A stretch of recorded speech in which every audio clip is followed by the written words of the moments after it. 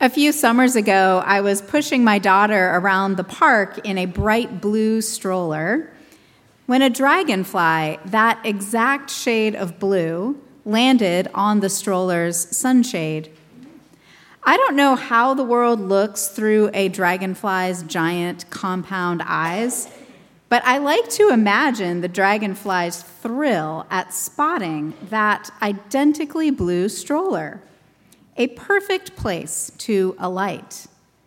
From its perch on that stroller, the dragonfly could survey its domain and rest for a bit, securely camouflaged. For me, this meeting of two identical shades of blue on a perfect summer's day felt like an extraordinary alignment of heaven and earth. We could use more moments like this. In our first reading today, a prophet cries to the Lord, "Oh, that you would tear open the heavens and come down." This longed-for collision of the Lord's presence with our earthly home would be like fire kindling brushwood, the crackling start of something we can't contain.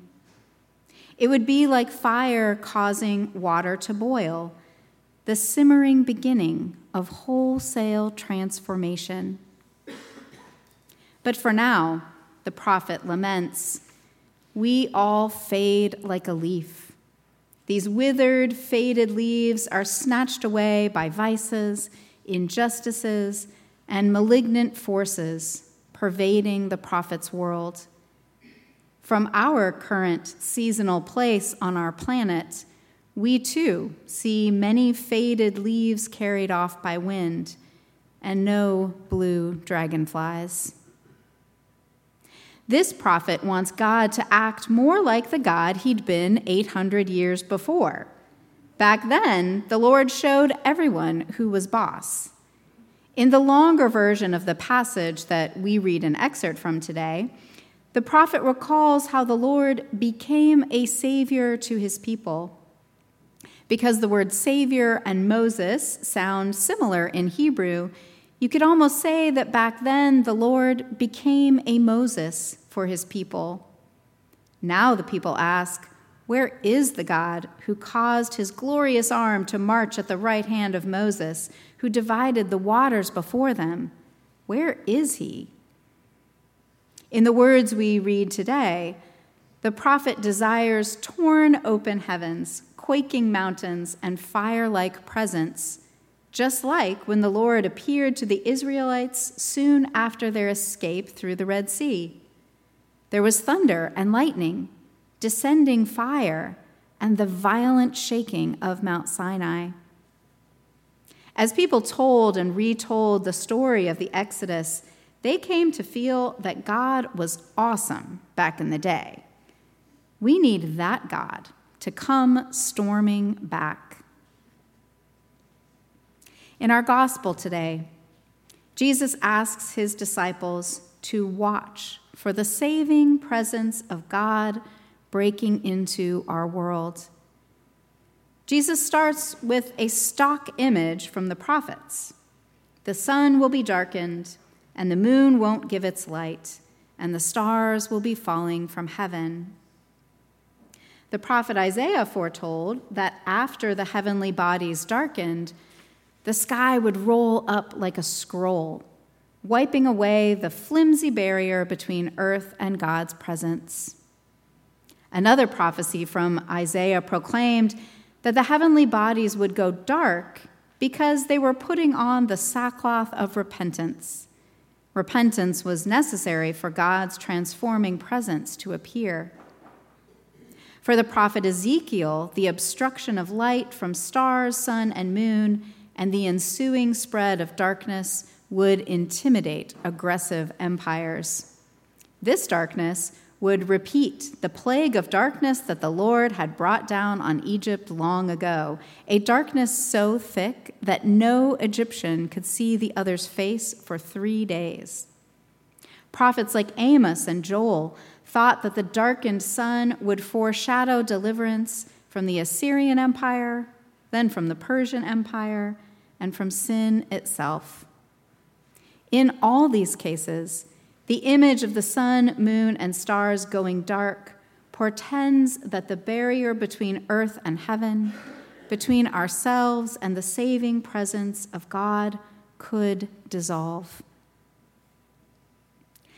On April 8th of next year, a total solar eclipse will cross North America, reaching Arkansas around midday.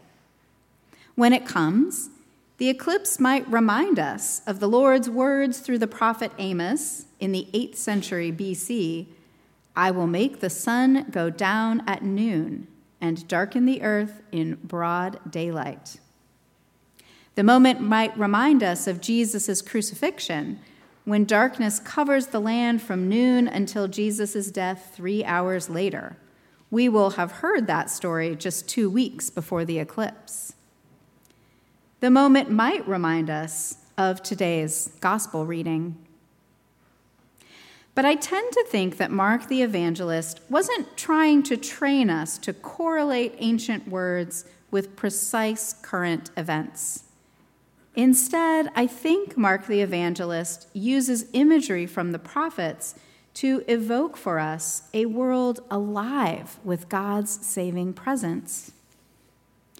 We'll have many chances to immerse ourselves in that world in the year ahead. Like our planet, the church has a cycle of seasons with their own signs, and today is the first day of the church's new cycle and the season called Advent.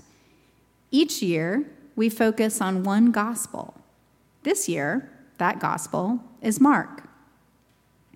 Mark evokes a world alive with God's saving presence using resonant words and subtle allusions. Mark's gospel begins with a new exodus, when John the Baptist journeys out of Judah back into the desert. There, just as the infant Moses was saved by his mother and Pharaoh's daughter from the Nile, so God dredges another Savior from the river, the baptized Jesus. Just as an ancient prophet longed to see the heavens torn apart and the presence of God coming down, so the baptized Jesus sees the heavens torn apart and the Spirit descending like a dove. When Jesus dies, the curtain of the temple also tears from top to bottom. For years after Mark's gospel was written, people have tried to spell out the theological significance of images like dipping people in the River Jordan, the Spirit in the form of a dove, the temple's torn curtain. But in Mark's gospel, these images simply invite us into an atmosphere where God's saving presence is closer than we think. In Mark's gospel, Jesus asks us to station ourselves like doorkeepers at the fractures and pinholes where we can let this presence in. Jesus knows that we know the signs that summer is near, signs like branches becoming tender and putting forth their leaves. But even in winter, we can watch with that level of alert expectation.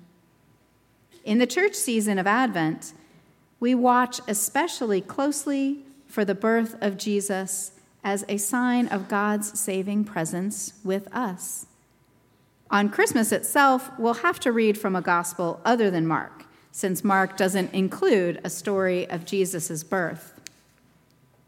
Christians after Mark's gospel chose the symbol of his mother Mary's pre- and sometimes postpartum virginity to signify the utterly nonviolent entrance of Jesus, the Anointed One, into the world. Oh, that you would tear open the heavens and come down, the prophet cries.